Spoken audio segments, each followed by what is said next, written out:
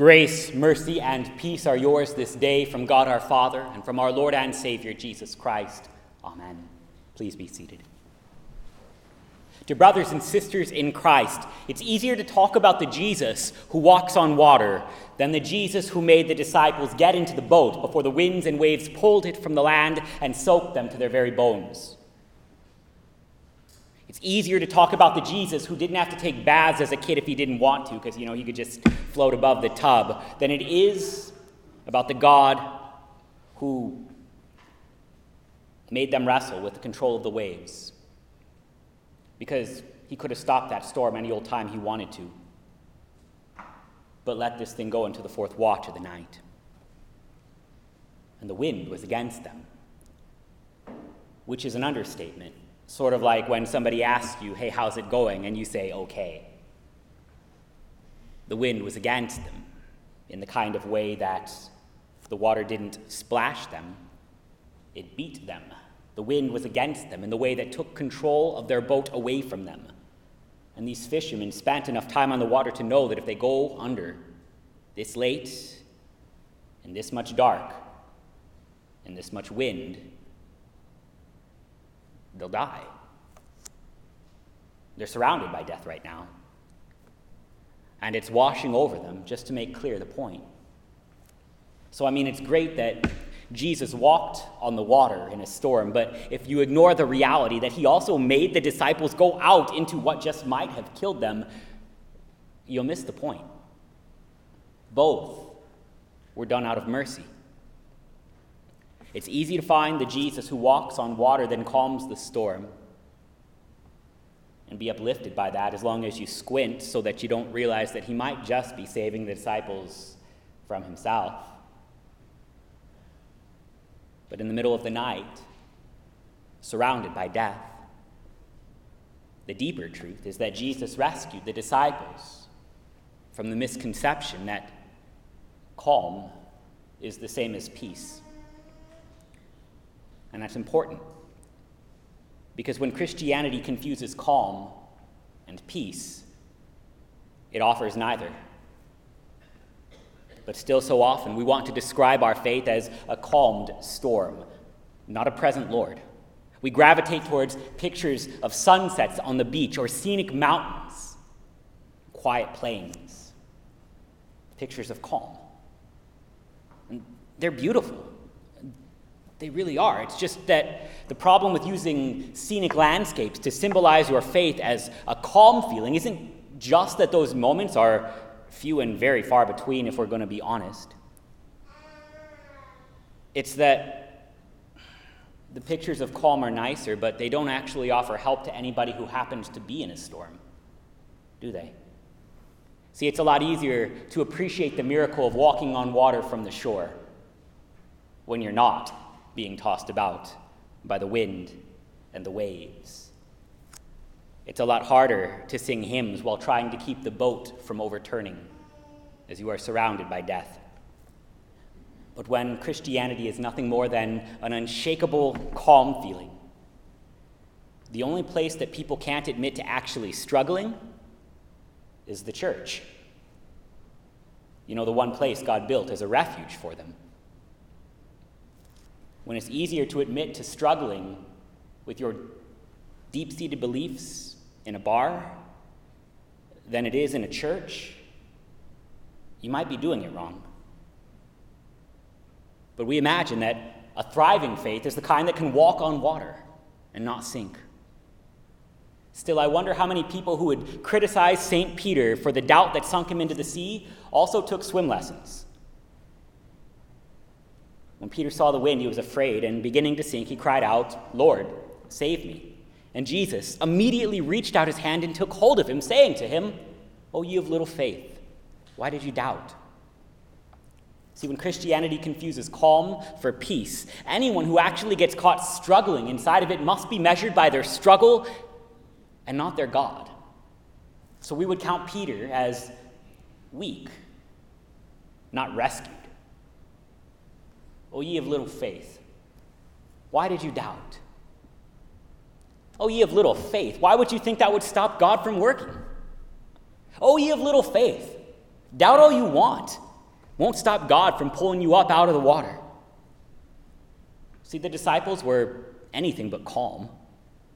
Peter doubted. But God still saved. And all of this is given to you so that you'll stop measuring the storm, stop measuring the calm, stop measuring your faith, and start looking to your God. Lord, save me. This is what Peter cried. And it might not be the cry of somebody who can walk on water without a care, but it's the faith that turns toward God. You know, the God who rescues us.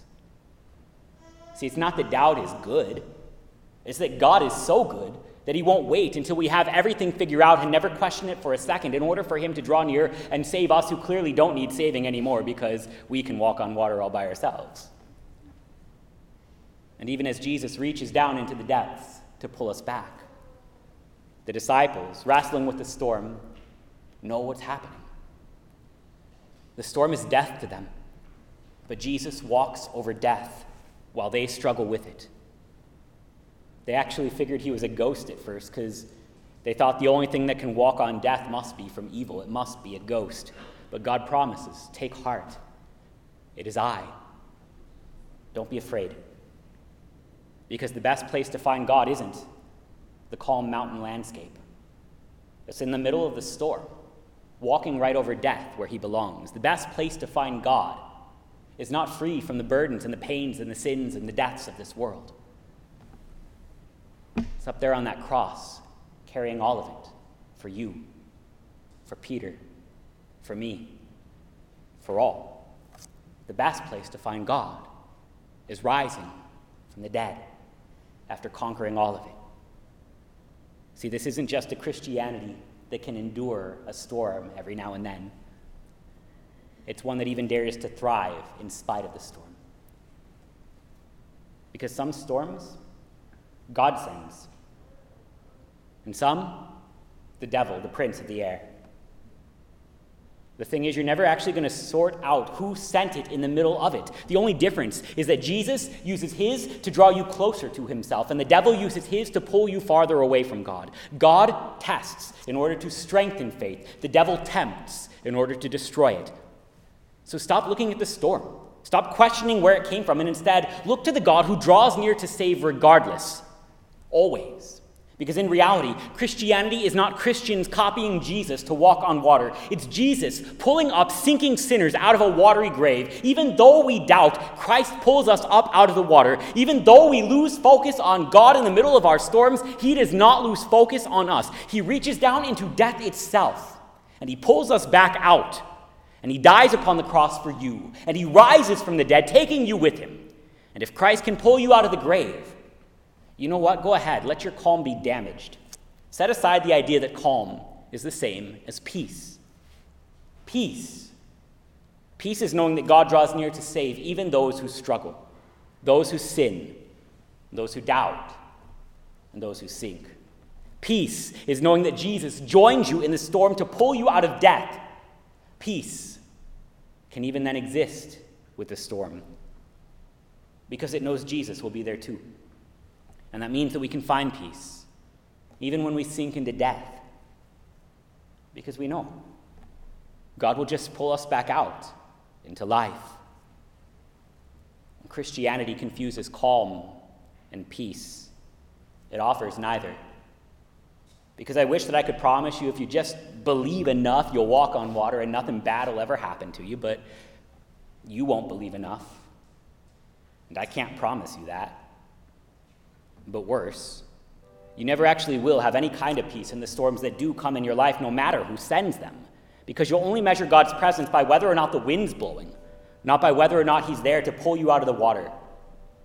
Forget all about calm and know the peace that surpasses understanding. Know the Jesus who draws near to you to save, because Jesus gives peace that doesn't need calm, just the promise from the God who saves us sinners. You don't have to be afraid of the water anymore. You don't have to be afraid of the prince of the air and any storm he might send. Maybe the waves will beat you too, but they cannot hurt you because you have already been stung by water. You have already been drowned once. In your baptism, the old Adam inside us, he was stung. He was drowned. He was hung out upon that cross, united with Christ in his death, that we would also be united with him in the resurrection, that we would be pulled out of the water, that the new man inside of us would daily emerge and arise to live victorious, free in Christ. This is the promise, that just as Christ has risen above death and the grave, we too will rise. In our baptism, just as Christ walks above the waters, we will be brought with him over any wave and through any storm. Christianity is the promise of peace given in Jesus, that he is with you in your baptism until that very last hour, at the very end of the night, when he finally returns into his boat, his ark, his ship that is the church. And that glorious hour, when Christ returns as judge, the wind will cease, because Satan, the prince of the air, is once and all defeated. And on that day, all of our troubles will end, and all of our pains will vanish, and we will live with our Lord and Savior forever in peace. But even if the wind is blowing today, even if the storm is very real, always remember where your God puts himself for you, with you, for you, and have peace. In the name of Jesus, amen.